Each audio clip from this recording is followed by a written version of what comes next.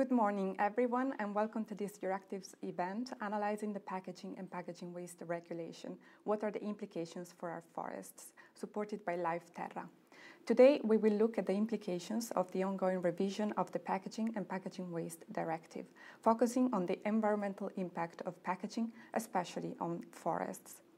The revision was proposed in November 2022 to fight growing waste, boost reuse and promote recycling, but also to better harmonize the regulatory frameworks across the Union. It is now being negotiated in the EU institutions and has caused a bit of a political fight between activists and industry representatives. To unpack all this and better understand what is at stake when it comes to packaging and forests, we have a great panel of speakers joining us today. So let me introduce them. We have Mattia Pellegrini, Head of Unit from Waste Resources at the Director General for Environment at the European Commission, Marco Musso, Senior Policy Officer on Circular Economy and Fiscal Reform at the European Environmental Bureau, Hannah Mowat, Campaign Coordinator at FERN, an NGO created to keep track of the EU's involvement in forests, and Ulrich Leberle, Raw Materials Director at the CEPI, the European Association representing the paper industry. Before we dive into our discussion, let me briefly explain the structure of the event. I will first let the speakers introduce themselves, and then we will move to some questions. I would like to ask the audience to submit their questions as well at any time. You can do so by typing the question on the chat to your right or on Slido, either by scanning the QR code, which is now on the screen, or by using the hashtag PPWR. Please also let us know your name and position so that we have a little bit of context, and you can also specify who you want to ask your question to. Now I will leave the floor to our speakers for a short introduction round. Mattia, we can start with you. Good morning, everybody, and thank you for the invitation. Indeed, we are at a crucial stage of the proposal because the two institutions are coming to the final assessment of the proposal. As you probably know, next week the European Parliament will have the vote in the plenary and therefore will agree on a common position. And the Council is likely to reach what is called a general approach by the Environmental Council of December. So if these two steps will happen, one in November next week and the other one in December, then the trialogues could start in the month of January, and to try to see if the proposal can be agreed still during this mandate before parliamentary election. Indeed, you mentioned yourself, the proposal has generated quite a lot of a debate. I would say this was, from a certain point of view, expected, because it's the first time that we have regulated the highest step of the waste hierarchy. So until now, for people which are familiar with waste legislation, we always have, regulated recycling and other type of uses like waste to energy and landfill.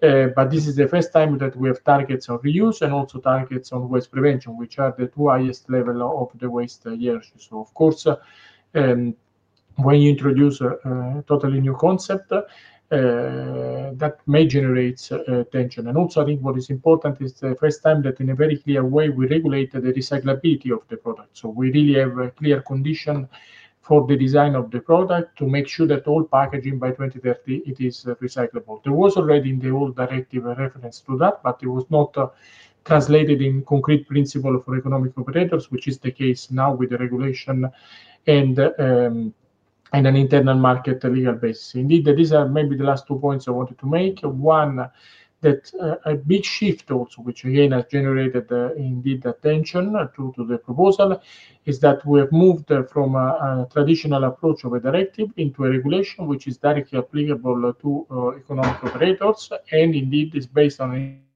internal market legal basis. So that means that it tries to harmonize for the entire Europe the conditions. I mean, in this case, mostly environmental conditions. And the second point I wanted to make, why we did it, essentially for two reasons. One, because we saw that per capita the amount of packaging was constantly increasing.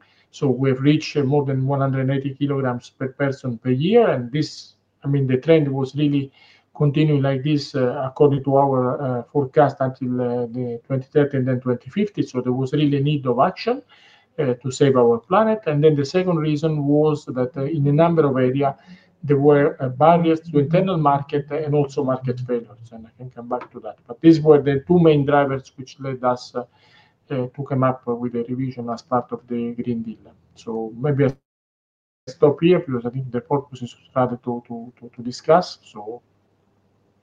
Thank you very much, Mattia. Marco, I will now leave you the floor. Thank you, Silvia, and good morning, everyone. My name is Marco Musso. I work for the European Environmental Bureau, which is the largest federation of environmental citizens organization in Europe. Together with an even broader coalition of NGOs, we have been working on this file. Particularly, our interest is to defend and promote the solutions for Europe to genuinely address the packaging waste crisis, which, as it was introduced already by Mattia, is by all means a crisis. Packaging waste is growing much faster than GDP, so it's growing much faster than the volume of goods that are traded, showing that we have a problem, and the problem is one of over-reliance on single-use and throwaway application. So we were very interested in the Commission proposal, which puts the focus on the right place, upstream, trying to prevent the generation of packaging and tackling packaging that is unnecessary. We believe that this is where the genuine solution lie. And at the moment, at this stage of the policy process, the main concern is that under the immense pressure from some single-use packaging interests and companies, we see the proposal getting weaker by the day. The real risk is, to understand this, we need to look at the fact that we already have rules in Europe that were supposed to manage this growth of waste. This is the current directive, but these rules were too vague. There were too many loopholes, and in fact, they had no practical effect in limiting the growth of packaging waste. This is the risk now if co-legislature, if Parliament and Council don't agree on clear rules to prevent and reduce packaging waste. The risk is to repeat the same mistake and essentially continues with the status quo, which is one, as it was mentioned, of 188 kilograms of packaging waste per person, which is projected to keep increasing over the next year. So we're very interested in this discussion and how also we can focus on genuine solution to the uncontrolled growth of packaging waste. I look forward to our discussion. Thank you, Marco. Hannah? Hi, thanks again for inviting us as well to this debate, which I really look forward to. I'm the mother of two small children, and I don't know if there are other parents out there who are in that Pokemon phase, but I'm right in the middle of that Pokemon phase, even though children seem to just be collecting the cards rather than actually doing anything with them. But so I'm in that sort of Pokemon phase where these characters have superpowers, and I really relate to that because something that I've believed very strongly for the 10 years that I worked at Ferner, that forests really are like a superpower in the fight against climate change.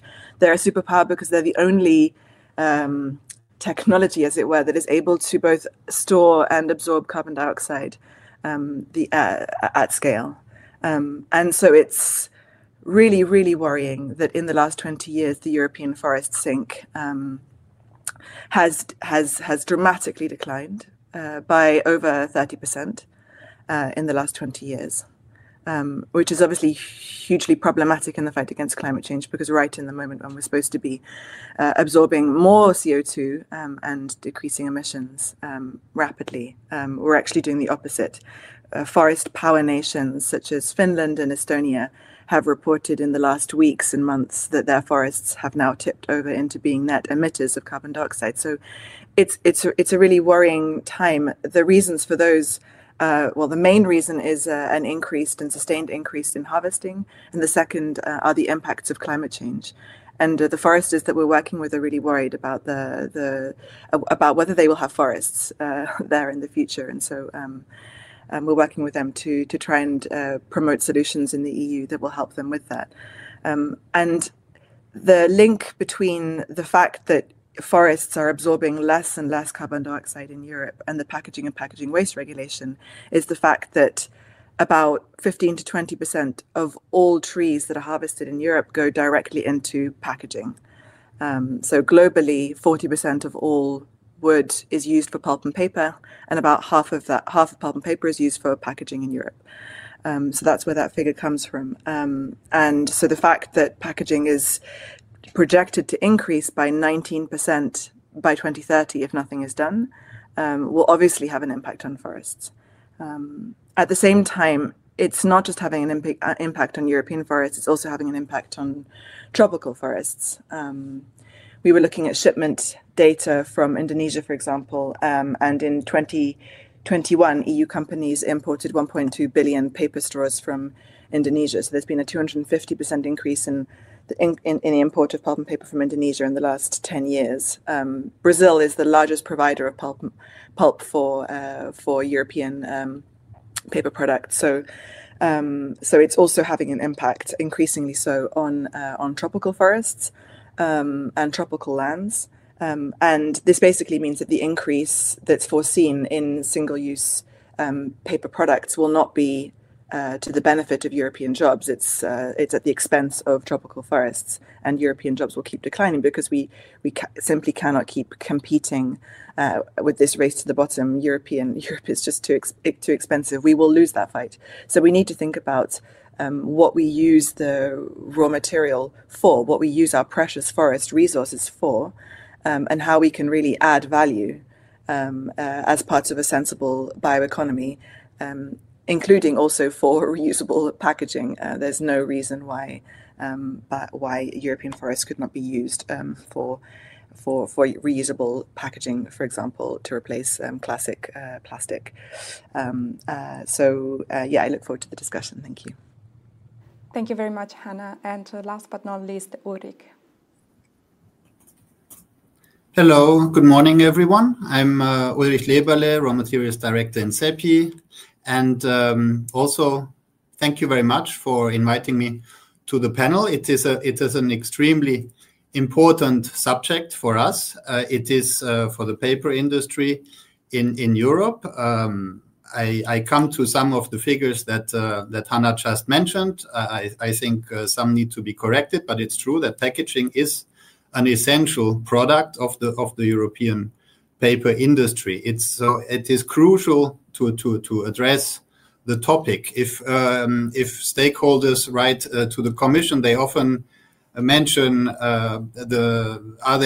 couldn't there be unintended consequences? So it's good to address the topic, and we can see that in the Commission's impact assessment, the amount of plastic waste will increase, while according to the Commission proposal, others go down. But we need to remember that climate change, and that Hannah said, influences a number of natural disturbances that, for example, invasive species, outbreaks, insect outbreaks, storms, fires. So we need the solution to that is really to keep the fossils in the ground and build the circular bioeconomy. And that is really the roadmap that we are having. We are building the circular economy, bioeconomy based on forest as an initial raw material, but strongly increasing the recycling rate so that we can really broaden the raw material base in the circular economy and bringing bio and circular really together. Eurostat just published a paper has a 82.5% recycling rate in packaging. So that means that all packaging do a lot of numbers of rounds coming back into the circle, serving as packaging again and again. It is not reuse; it's single use mostly, but the fiber is in the loop, and we are the main packaging material. Indeed, a bit more than 40% in Europe is based on paper packaging.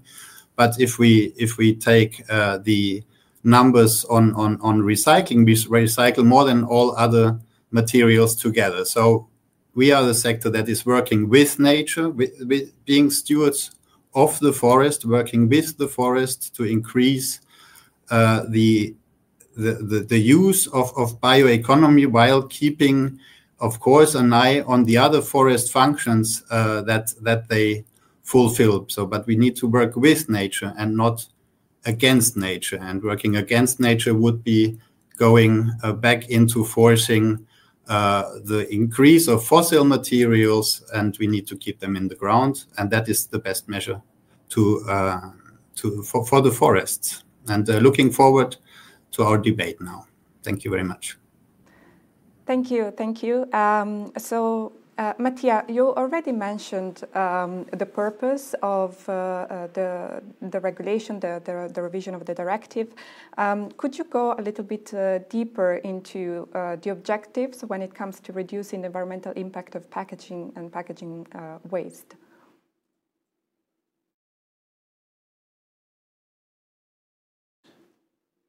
You are muted.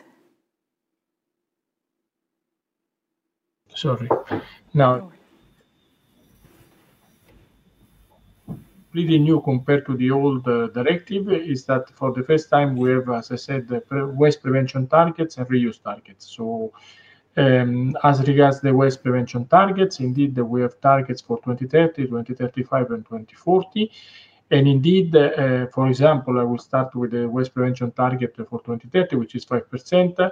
May seem, according to the NGOs, too low, or may seem, according to industry, too high, but in reality, that is pretty high because indeed, as it was said by Anna, the increase that we're forecasting our impact assessment of packaging from now to 2030 of all the different materials would have been 19%. So actually, when you say that you have to reduce by 5% compared to the baseline, that means a minus 24% reduction of packaging. So to put it in a simple language, means that 1 out of 4 of the packaging, which is currently placed on the market, has to disappear. I mean, so that is a major effort which will be required. And then the target will increase up to 15%. So that's in 2040. Then the second big issue, which has generated a lot of debate, is reuse. Indeed, it's the first time we regulate reuse. And we did it in 2 ways, with a number of specific targets for areas. So we didn't go, just to take it from distance. There could have been 2 different approaches. Either you have an overall reuse targets on packaging, but we thought that this would not be feasible. We went rather for an approach, as you have seen in the proposed regulation, which is to have reuse targets in areas where we believe that there can be a lot of environmental benefits, and we know that this can be done. So, for example, transport packaging, or for example, the Eureka sector. So these are the type of areas where this is combined with an Annex 5, which has also generated a lot of discussion, which is an annex which contain a number of type of packaging which we believe are so-called unnecessary. So, for example, the miniature shampoo that you find in the hotel, or for example, the mini condiments that you can find on the table, or for example, the single use in the case of dining in. So these are a number of specific areas where the Commission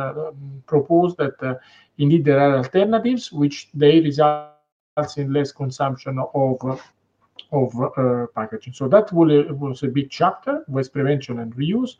Then a second big chapter is what I consider extremely important. Unfortunately, the focus has been so much on that it has been a bit neglected in the debate, but I think it's a major revolution to make sure that all packaging material is recyclable by 2030. And then is recyclable at scale by 2035. There are also discussions there in the Parliament, in the Council, but the overall objective is to make sure really that the packaging is designed in a way that it can be recycled at the end. According to our impact assessment, roughly 1/3 of the packaging placed on the market is difficult to be recycled at the end of life. So that, and indeed, the proposal foresees not only these 2 targets of recyclability, but you also foreseen the definition of performance classes. So you will classify the different type of packaging according to the recyclability per packaging unit, and you will link this also to the EPR fees, so to the extended producer responsibility fees. So this, I think, is a very important component, often a bit put aside because they focus so much on reuse, but I think it's a very important, which, by the way, in this big debate, reuse versus recycling, is the evidence that once you get this one extra, actually is even assessed in our impact assessment, when you get this one extra third,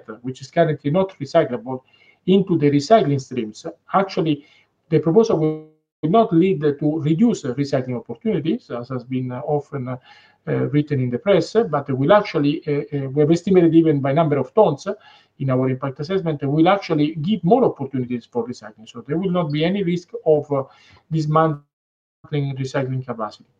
And then the last 2 points just to mention, one is recycled content for plastics package, only for that. Why? Because we saw a market failure, that the uptake of recyclates in new packaging made of plastic is low. So we decided to intervene with recycled content for plastic. Of course, we didn't do it for, today we're talking about a lot of paper. We didn't do it because paper, indeed, as Ulrich said, recycling rates are already very high, so there is no need of a recycled content obligation. And then we also have specific rules for labeling, harmonized labeling, including for sorting, and also in certain cases a mandatory deposit and refund system, so DRS, notably for beverage bottles and metal cans. I mean, there are plenty of other elements in the proposal, but if I need to focus on few of the key elements, these are a few of the key elements and related objectives. Thank you, Mattia. You already mentioned one of the main issues of controversy around this regulation, which is the reusable targets. Marco, we know that the revision is going through negotiations right now. The Parliament is set to vote on its position next week, and the vote, we can expect a rather tight vote, let's say. Could you walk us through what has happened so far, and what are the crucial points in your view as we look at the vote next week, and what do you expect it could happen? Yes, I can try, and then it will be interesting to discuss on this. But the starting point really is the Commission proposal, and as Mattia outlined, we can debate whether it's ambitious or not, but everything that was included in the proposal would have led not to a 5% reduction of packaging waste by 2030, but close to it. And the proposal, the Commission regulation already very clearly says that all the harmonized measure, including the reuse target, including all the unnecessary restrictions of unnecessary packaging before the dilution that we've seen in Parliament, would have not been enough to reach this 5% waste prevention targets, but member states will have to do more. And this was the situation in November when the proposal came out. What we see now is that, regrettably, the European Parliament work so far has further diluted the ambition of the proposal, introducing several exception, derogation, also for specific treatment to exclude, for example, paper packaging, which in fact have further reduced the ambition of the proposal, and it has seriously undermined its chances to actually stop the growth of packaging waste. So at the moment, next week, the European Parliament will be voting on a report that came out on out of the Environment Committee, which is, from a waste prevention perspective, from a reuse perspective, significantly weakened compared to the Commission original proposal. And what we're seeing and what we're really concerned is further attempts to go even farther in either deleting some of the restrictions of unnecessary packaging or introducing further derogation or loopholes in the reuse targets. So I don't know, we can also go a little bit more specific. We can mention, for example, one of the first victims of the negative lobbying against this proposal were the very modest reuse targets for takeaway packaging. It was a 10% reuse targets by 2030 for takeaway, and this is no longer part of the current Commission Parliament proposal. But also, and perhaps we can go into this in a moment, but also there are specific derogation for example, single-use paper products in the restrictions for unnecessary packaging. This is problematic because it really brings us farther away from a solution, and we are working hard. We are still hopeful for the vote in plenary next week, but we are aware of these pressures that are really insisting on the most important aspect of the proposal. So, as Mattia explained, this regulation is doing a lot of important work on different areas, from waste prevention to recycle content. But in terms of providing citizens with genuine solution to the packaging waste crisis, the focus needs to remain on Article 26, the reuse targets, and Article 22, which is what we're trying to do to avoid unnecessary packaging being placed on the market and becoming waste rapidly after. So in terms of the success of next week's vote, and also the success of EU decision makers in giving a solution and a response to this crisis, we would definitely start and suggest starting from whether we can say we have a solution to have even a fighting chance to revert the uncontrolled growth of packaging waste between now and 2030. Yes, thank you so much, Marco. And focusing a little bit more on paper packaging, Hannah, we know that one of the reasons behind the regulation is the effort to reduce the overexploitation of natural resources. And of course, when we talk about paper packaging, we also talk about our trees, forests. How do you evaluate the proposed regulation when it comes to the protection of forests? I mean, so this packaging regulation was not something that we were working on. Firm, we work on we work on regulations to do with forest management and trying to improve forest management, and then we work on the sort of biggest pressures on forests at the demand side. And at the time, we were working mainly on bioenergy, and actually there was a sort of cry for help from the anti-plastic movement and great organizations like Rethink Plastic, who were seeing increasingly that all the things that they had been winning in terms of pushing out plastic from our systems was leading to an increase in paper packaging. So that's why we started working on it. About half of all paper is now used for packaging. There's been an over 80% increase in the application, in the use of pulp for packaging in the last decade or so. So it is a rapidly growing sector, and I think it's something that we see every time we go out for lunch. We now increasingly are sitting in restaurants, eating in paper-based bowls or paper-based plates. Throwaway cutlery, and it's a trend that we're seeing just as average consumers. So that's one of the reasons why we're working on this file. And I just want to say that we're talking a lot about paper packaging, but it's in terms of the sector that we're talking about. So mainly for the food and drink sector, it's very, very, in fact, never just paper. It's always mechanically laced with plastic or other chemical coatings, which have a high proportion of which have toxic chemicals, so forever chemicals, PFAS, in them, which leach into our bodies and have all sorts of detrimental impacts in terms of increased likelihood of cancer and other diseases linked to disruption of hormones. A study done recently by independent scientists showed that 32 out of 42 of the paper-based products that they were looking at were coated with PFAS, with these forever chemicals. So it's very, very rarely just paper packaging. So we're not just talking about paper packaging, we're also talking about plastic packaging, and a huge proportion of which are simply not recycled. In the European Parliament, we know very well we drink out of a paper cup in MP's office, and it doesn't go into being recycled, it goes into being incinerated.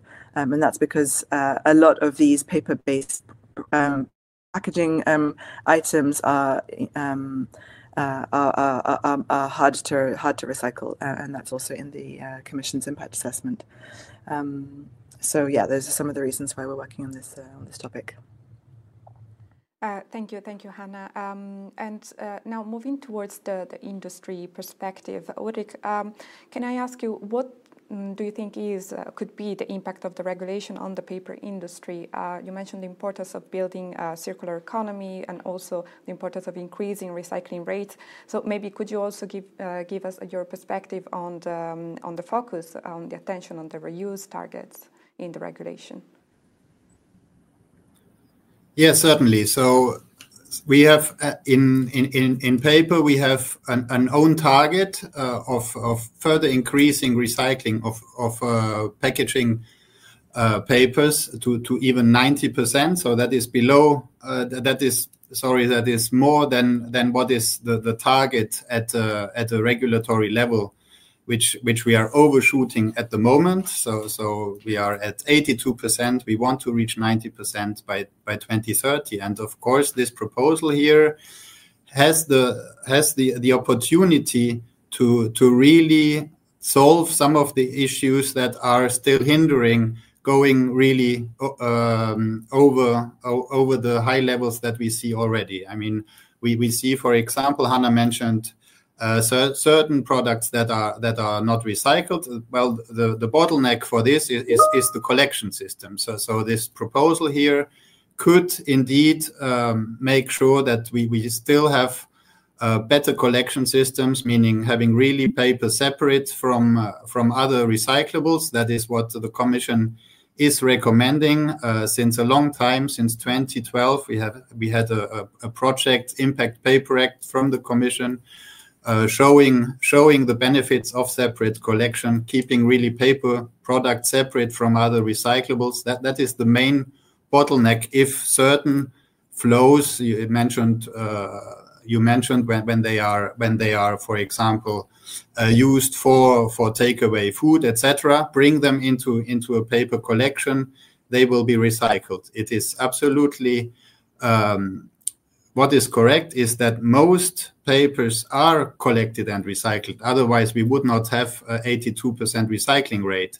So, and that is going back into paper, into papers, and that is the cycle that we are promoting. So we have a functioning closed material loop where paper is recycled back to paper products, and we do not have an open loop where we have leakage to other sectors. And so what we see as opportunity is also here to show this loop. So the risk, on the contrary, is that concepts that may work for other products like bottle-to-bottle recycling are then translated and just applied to other sectors. That would be a concern.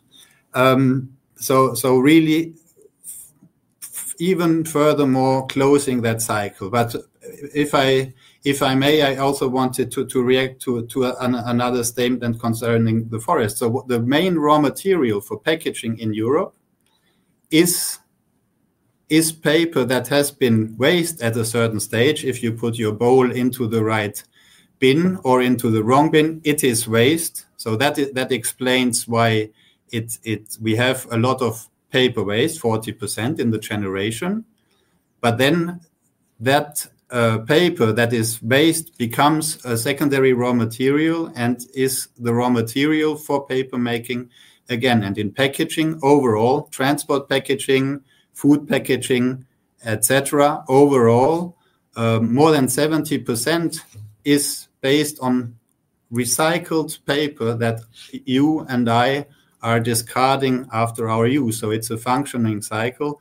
And so we need to have those facts correct. Also, it is European based. So the European paper industry is actually a net exporter of paper products, and we want to remain competitive. We do not want to solve the climate crisis by closing down, but remain competitive, having products that are based on European resources, European value chains, recycled in Europe and used in Europe again, and being even net exporter for these products, because we have a lot of forests and we have a lot of experience how to manage them well. The sink has been growing in the past, and recently, indeed, because of natural disturbances and other reasons, that sink is slowing down, but it is not going into an emission. What we need to avoid are emissions, and for that we need to keep fossils in the ground and build a bio-based economy, adding value to our product. And thank you, Ulrich. Hannah, would you like to react to what Ulrich said? Ulrich, I like Ulrich very much. We've been working alongside each other for a number of years. But I mean, yesterday I rewatched, by some turn of unfortunate affairs, the scene when Kellyanne Conway, the chief head of staff of Trump, started talking about alternative facts. And I'm sorry, but some of the things you're talking about are just alternative facts. And it's also just a really good example for those audience out there who we can't see, unfortunately, on the screen. An example of very, very aggressive lobbying that we've had to face. There isn't a single day when we don't open our inbox when there's not some form of packaging-based industry that is selling their advertisements in Politico newsletters, buying op-eds in Euractiv, and buying events here, there, and everywhere. And CEPI, to their credit, have not been the most vocal in that, but others such as McDonald's and single-use paper cup producers, and it's very normal because, of course, they're defending their industry. But I really hope that we used to have debates around climate change, where we used to have a climate skeptic and then someone who believed that climate change was happening because of humans. And I think that I hope in future years that we don't always have this sort of oppositional debate where we place these arguments on a foot by foot. It's just not true, Ulrich, that 82.5. I mean, it's possible that there is a high percentage of paper-based products that are recycled, but only 50% of those find themselves back in the loop. That's based on your own data. We don't have any other data other than the CEPI data. And the CEPI data year after year after year shows, and by the way, not an increasing percentage of it, only about 50%. Just under 50% is actually finds themselves back into that loop. So please stop using this 82.5% figure. It's just simply not true. Thank you, Hannah. I'm not sure whether, Ulrich? If I may, just to react on that last point. So and indeed, the debates have been heating up on all sides because there is a lot at stake. And paper has improved, overshot its targets, and now suddenly there is now something that hurts that good improvement. So 82% is the recycling rate according to Eurostat. So that is not our data; that is the recycling rate from Eurostat. Then the more than 50% that we are using, that is all paper and what we use back for paper production in Europe. But that is all paper. That is printing papers, tissue papers, special papers, all kinds of papers that are partly more difficult to recycle indeed. And that explains that gap. But packaging, it has a functioning loop, and indeed, other countries outside Europe are also seeking this material. Paper, before it has been China, now it's been more India and other countries. They are keen on importing paper for recycling that has been collected in Europe and that is also recycled in other paper industries outside Europe. And that explains that gap. Why we still have also more virgin material in Europe here, because indeed some of the paper for recycling is also leaving Europe because it's used by paper industries outside Europe. Well, thank you. I know this is quite an interesting aspect of the topic. I would just like to go back 1 second to the controversy around the reuse targets and ask Mattia, what was the rationale behind the Commission's proposal of introducing also these reusable targets alongside recycling targets?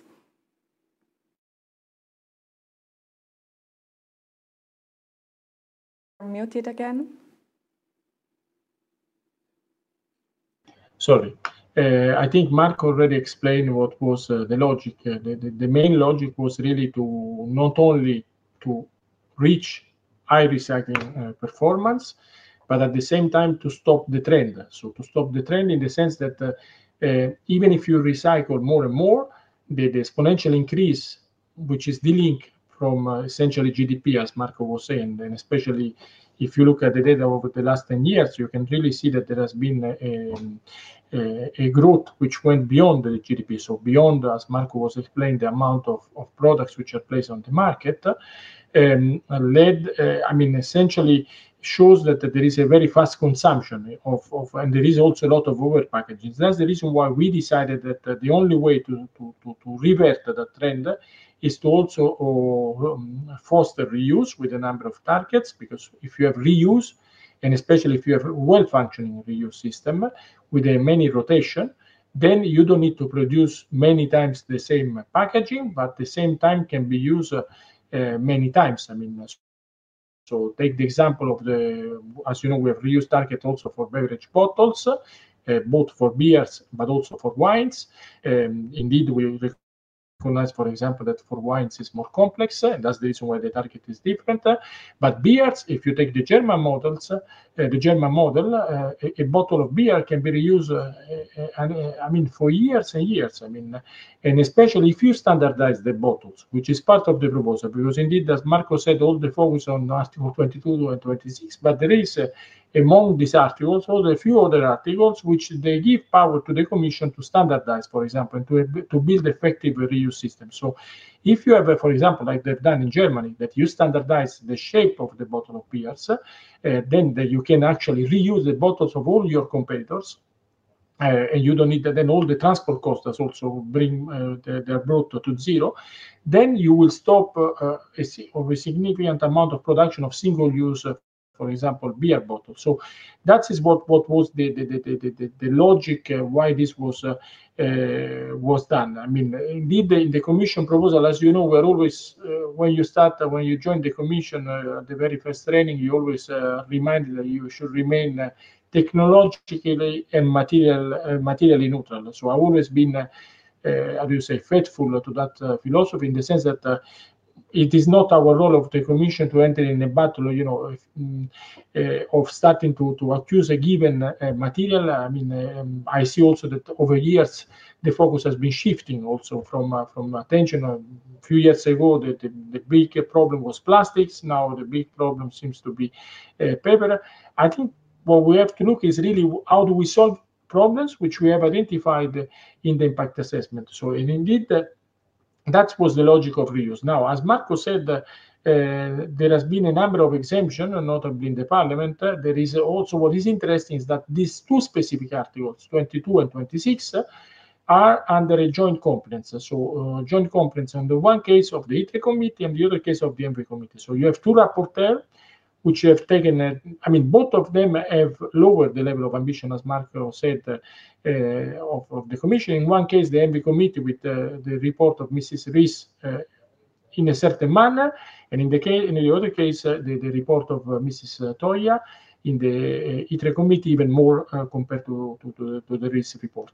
And for us, indeed, we believe that the approach should be the one we have proposed, but we see that even this exemption, they don't solve one important problem, because I will not even enter, indeed, Ulrich is right, the numbers, I mean, the paper sector has went beyond the target of 75%. I mean, this is certified by the Commission and ISTAT in the early warning reports, which were published on the 8th of June. So it is indeed that among all the materials, it has been one which has been highly performing in terms of recycling rates, and indeed in a number of member states, the target of 70% recycling target by 2025 has already been reached. But the issue is another one. The issue is that in this 80% or 82.5%, the single-use paper products are not captured, so they're not part of that. So if you don't have reuse, but then you don't even collect these products, because in most of the cases, indeed, there was mentioned the example of McDonald's, but the example they always mention of collection, as far as I know, is an example not even throughout the Italian country, but only in some cities in Italy, where they've started to have a proper collection system. But I would say that, I mean, we believe still in reuse, but really, if you have to make exemption to reuse, then they have to be linked to other parameters to say, okay, I give you an exemption, but then it has to be clear that this product has to be separately collected, it has to be then recycled, because there is no doubt that even if you have a very limited amount of rotation, so there is a lot of, I mean, has been called the battle of life cycle assessment, but let's put it,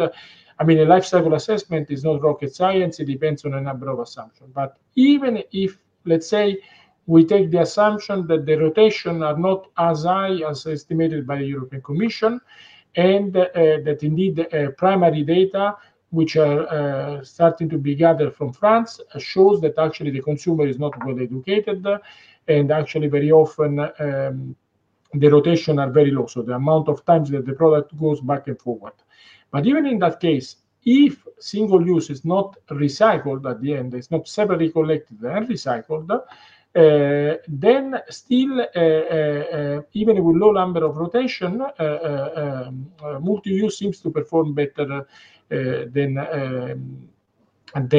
single use. So I don't want to enter here in this debate. Indeed, as I said, of life cycle assessment, we are also asked to the Joint Research Center to carry out an additional study based also on primary data that the industry has been submitted. We hope to finalize it as soon as possible. But the most important point I wanted to make is that to draw the attention of the co-legislator that, and especially the Parliament in this case, that okay,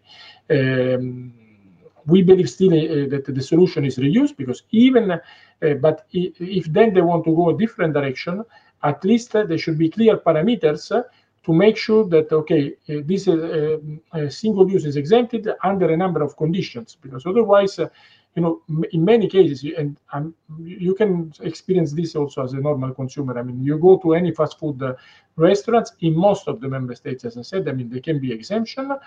What happened to the single use is that it's all collected in the same bin, and in the best case scenario goes to incineration, and in the worst case scenario goes to landfilling. And clearly this then cannot be said that he performed better than the multi-use when then is the end of life treatment is either incineration or reuse. As I said, there are exemptions, we are aware of that, but these are clearly exemptions rather than the reality in the member states, where indeed in a number of cases a collection system has been put in place. So we believe that indeed, I mean, just to give exemption and not even put strict conditions which will ensure at least that this single use it is separately collected and recycled at the end, could be even more problematic. So, and in any case, this will not solve the problem of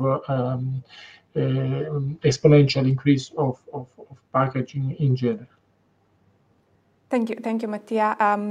Marco, can I ask you to share what is your perspective on these exemptions and the possible exemptions that can come from the Parliament's vote next week?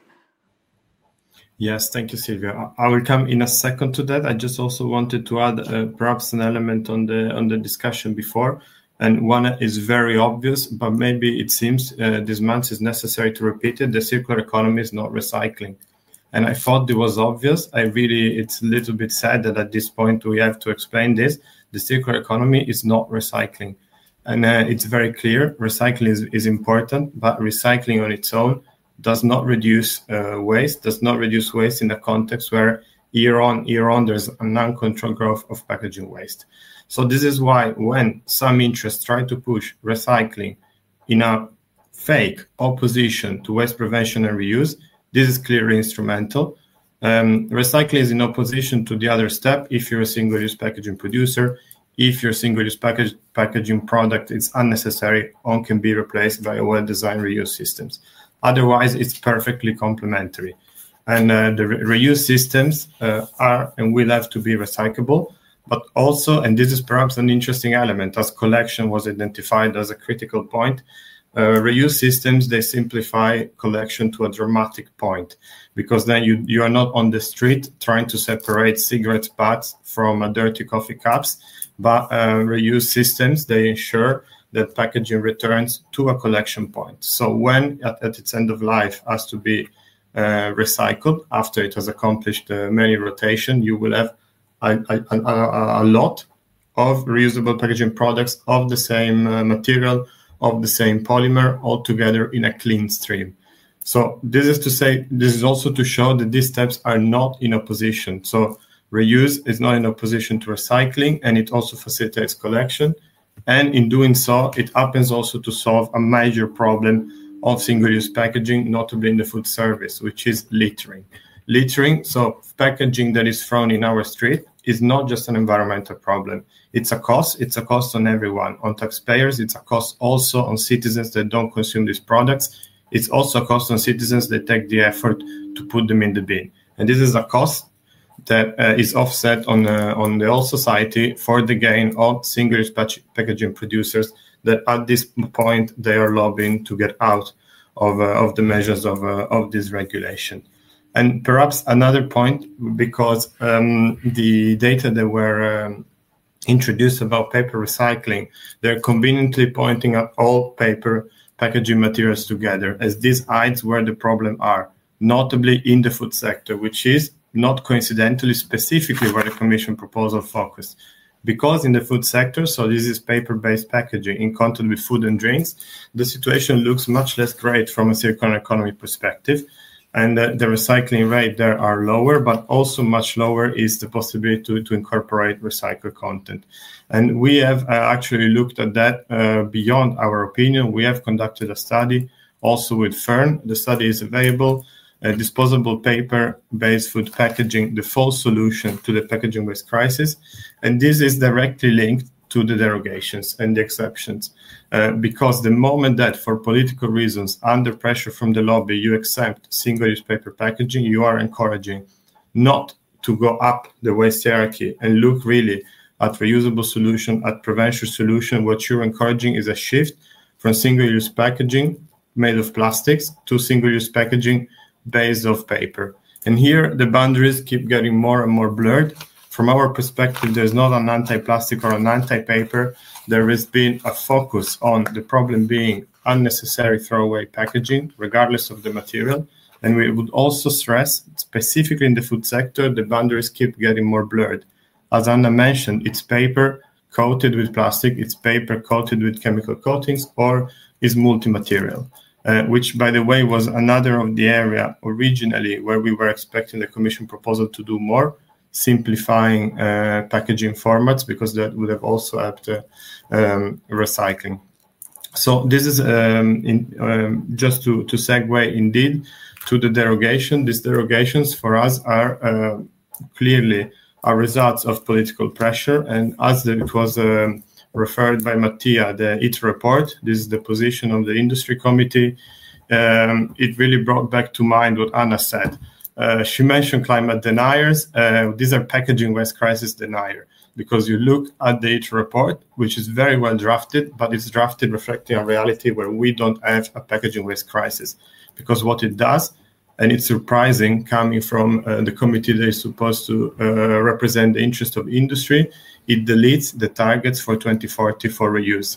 This is an absurd move, because indeed company will have to undergo also an expensive transition to reuse systems. And to help them, what do? You remove the visibility in these investments by making the 2040 targets voluntary. And then also I refer to denial of the packaging waste crisis, because there is entire deletion of the measures put forward by the Commission to tackle unnecessary packaging. So, of course, there is shared competencies, but in terms of the preparation and how close to the material reality these two positions are, there's a big difference. We really invite MEPs to look at the IT report, but confronted with the reality. And the reality is 188 kilograms of packaging waste per person per year. Thank you, Marco. I will get to Hannah and Ulrich very soon, but I know that Mattia has to leave soon. So I just want to make sure that some of the questions that came through Slido are answered. We have one question by Angelo Di Mambro, ANSA News Agency, to Mattia. Some farmers' organizations say that the EU wants to ban salad in plastic bags. Is that interpretation correct? He asks.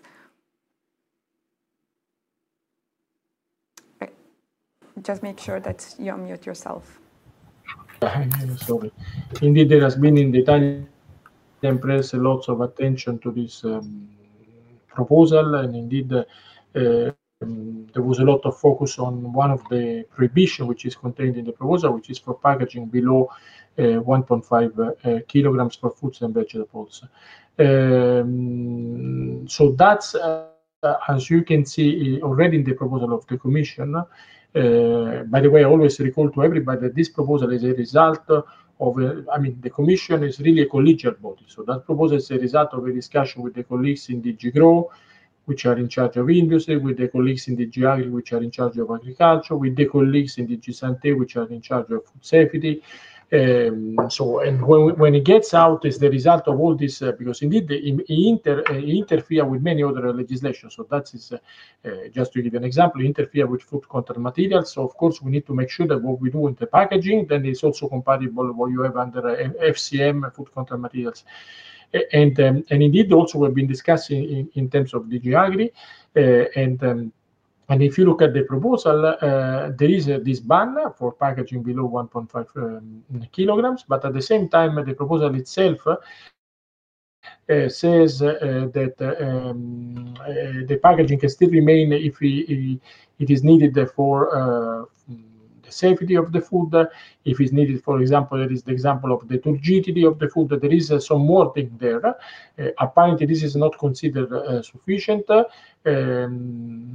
Indeed, the Parliament is now asking the Commission to even list to come up with a list of fruits and vegetable packagings which would be exempted. I mean, this is in the ENVI Committee report.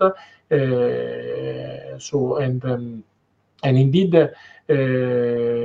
if as I said, I mean, the Commission will clarify that, but I think it is already clear that in a number of circumstances, the single use can be preserved, provided that it fulfill another function. Thank you, Mattia. Another quick question from Max Drummond for you as well. Could you elaborate a little on the controversy regarding the impact assessment and the consultancy that conducted it? Does the biased agenda of the consultancy lead to any rethinking within the Commission, he asks? Okay. No, maybe that allows me to clarify that, because we got already also internally quite a lot, I mean, not internally, but we got many emails complaining about that. So the Commission carried out the impact assessment based on a support study. This is done in every single proposal of the Commission. The way this was selected was based on a framework contract, again, like is done in most of the impact assessment.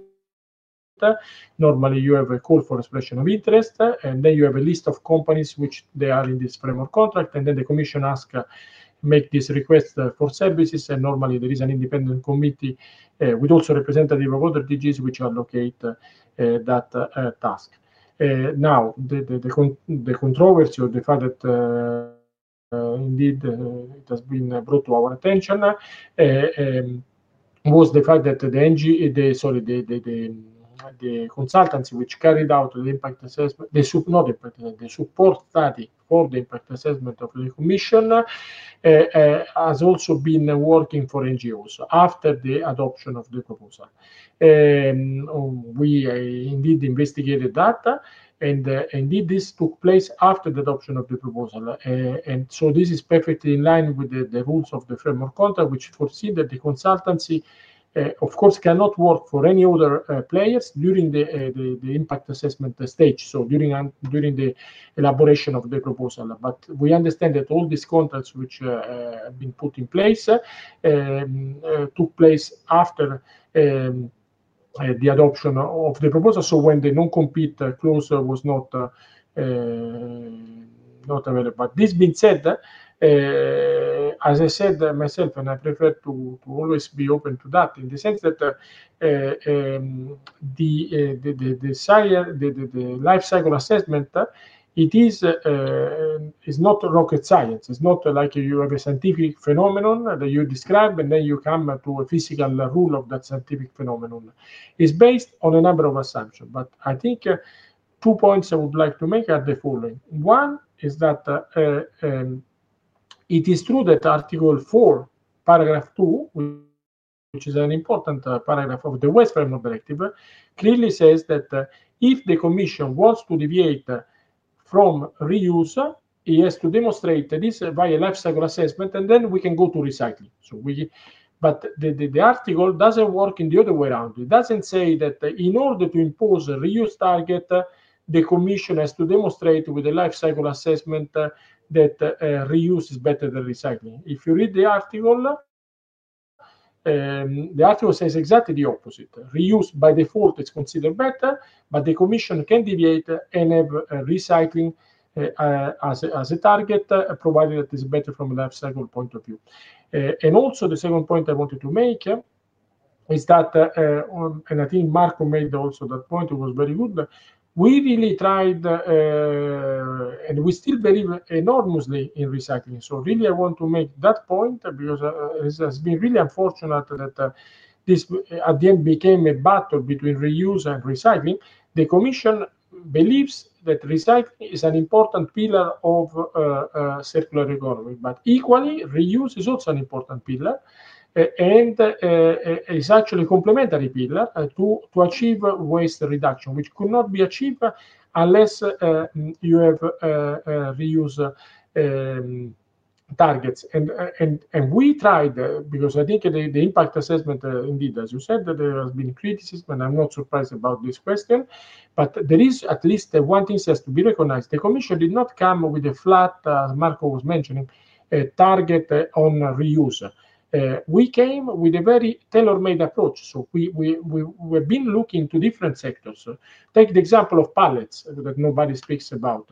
Do you think it's normal that half of the pallets currently on the market where you transport your goods are single use? So that means that they're handed to the final consumer, and then you stay with the pallet. And I can tell you, I had experience myself. I mean, I made before the summer break an order of wines with a group of friends, and then suddenly I was delivered that order of wine, and the pallet I was left alone with the pallet. And I tried in every way to reuse that pallet, writing to even reuse companies that then they start to say, no, but it's not part of our let's say portfolio, therefore we cannot take it back. So at the end, the only solution was to bring it back to a collection center, a communal collection center.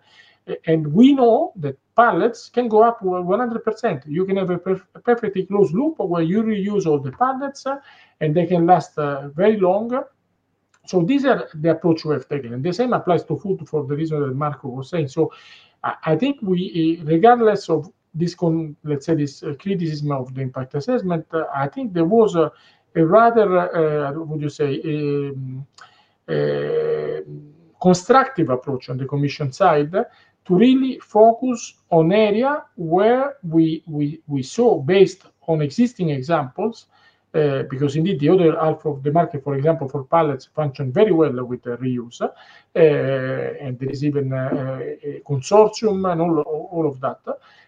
We are focused in that areas where we believe that can really be key to achieve these reduction targets and to bring environmental benefits. So that's, and this is clearly, if you take all the sectors together, there is clearly a number in our impact assessment which shows all the environmental benefits which will be generated.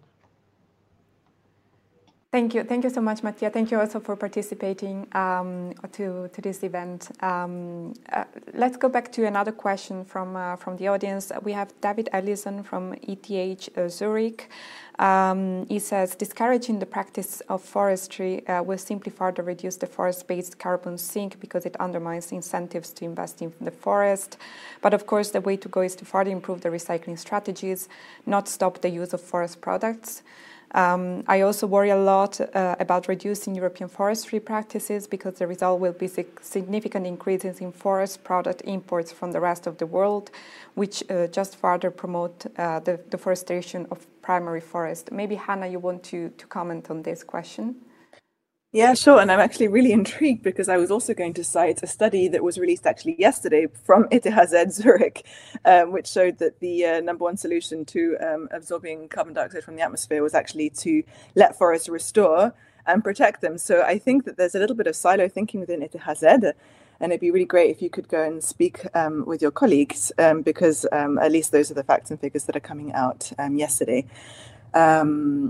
I want to get back to basics. The EU has climate targets. We're trying to reduce emissions. As part of that, we have a LULUCF target. The LULUCF target is trying to increase removals. And currently, the EU forest sink is rapidly declining. And so I want to come back to something that is often said, which is that, what we're really trying to do is stop emitting fossil fuel emissions. And obviously, we're trying to stop fossil fuel emissions, but at the same time, if that's being cancelled out by a massive decline in the forest carbon sink, then they just cancel each other out. And I'll end with a small anecdote from one of the leading NGO experts in forest and climate in Finland, Hanna Aho, who said to me that when she was recently in Brussels to talk about the huge pulp mill that's just opened in Finland, which is going to increase harvesting and further tip the Finnish forests into emitting CO2, which is what they're currently doing already. She said, "Well, what my job at the moment is to say that Finland actually has done nothing to progress against its climate targets, because since 1990 it has indeed decreased its fossil fuel emissions from the ETS sectors, but at the same time it's led to such a massive decline in the forest carbon sink that actually it all levels out, and actually the emissions are at the same level." So I think it's really important to not juxtapose these things. Obviously, reducing fossil fuel emissions are hugely important, but it's also important to do that at the same time as increasing storage, which we don't talk about enough, and absorption levels in forests, which, according to experts at ETHZ released yesterday, 61% of the solution comes from protecting and restoring forests and not planting trees. So, thanks. Yes, thank you. Hannah, just another question still from the chat for you. There are bio-barriers available and the industry is focusing on this, says Maria Rita Mandel, Senior Analyst at Valmet. I would be more worried about microplastics and water and chemical usage when washing reusable plastic cutlery, for instance, in fast food restaurants. Would you like to react to this? I'm afraid I'm not an expert in microplastics or this. What I do know is that independent studies have shown that in about 2/3, so 32 out of 42 products, but in about 2/3 of applications of single-use paper-based products, which are coated with chemicals or with plastic, has been proven to have impacts on human health as a result of the forever chemicals that they're coated with. So that's all I can say. Thank you so much. Ulrik, I don't know if you want to react on anything that was said so far, but I would also like to ask you, what are your expectations from the upcoming vote and the negotiations ahead? Yeah, thank you. So on your last question, what we of course also follow the debate very closely. We have seen that there are moves that are taking approaches that might help in materials, but are difficult to understand for other material. And I'm speaking about, for example, something that has been added in the ENVI report, which is this requirement for a closed product loop recycling. That we hope that members of the European Parliament do understand that we have to look at different materials in different ways, depending on where there is a functioning material loop and where a more closed loop is necessary, but don't apply it to all materials. That is about recyclability. Then indeed on the single use versus reuse debate still. So indeed we have proposals that have been made to really justify where the single-use alternative is better. Targets could be reduced if we have functioning loops. Their proposals have been made, and there we also hope that this understanding gets through. The Commission has already also introduced such exemptions based on when it comes to business transaction with regard to cardboard, because that is absolute functioning loop. So based on that, exemption has been made for a good reason. And similarly, as Mattia explained, that could be an approach to look at what are really the circularity that is achieved. Of course, it has to be justified. There I'm absolutely with you. So then on things I heard in the last couple of minutes, I think the circular economy, we must see it as not only limited to packaging. Packaging is there for a reason. Packaging is there to protect goods from being wasted. So we cannot just look at packaging and look at that number of packaging that is increasing when we have less packaging or less performing packaging. We have goods, we have food that is that will be wasted more. So it is part of a system, and so that is why it is of course a focus. The Commission has made a proposal on food waste where packaging plays a role. And you need to look at it as a system. Other topics need to be also addressed. I think Marco mentioned littering. I myself live in the center of Brussels. If I go out on a Sunday morning, of course I'm annoyed by the littering that I see in the street, and that are collection problems really, and making people aware that the materials that they use, they are important materials to be reinserted in the economy. There's a lot of education work to be done, but the littering is of course annoying. But if we look at the massive amounts also of transport packaging that are not even seen by you and I as consumers, we have absolutely functioning loops. Food packaging for takeaway in paper that is indeed a minor amount, and health issues are taken very seriously in paper, and there are less alerts than compared to other materials. But the question of chemicals needs to be addressed in future REACH revisions. It's not a paper-specific issue. So I think, and then finally also multi-material. I think that is addressed in the Commission proposal by the rules for design for recycling, so that in the different sectors, indeed, we come to different recyclability assessments, and multi-material also needs to be assessed to make sure they will be recycled, just as the monomaterial and other packaging materials as well. That just as a few points I wanted to react to. Thank you very much. Thank you, Ulrich. I see that Mattia is still here, so I will just take advantage of this to ask a final question to him. Mattia, do you expect the file to be concluded before the end of the term? Is this a realistic expectation? I mean, I mentioned that it is difficult to foresee now, in the sense that there are two steps in between. So the first step is to make sure that the two institutions, they reach, in one case, the plenary vote in the Parliament and a general approach in the Council. Normally, the plenary vote, except really unforeseeable situations, will take place next week.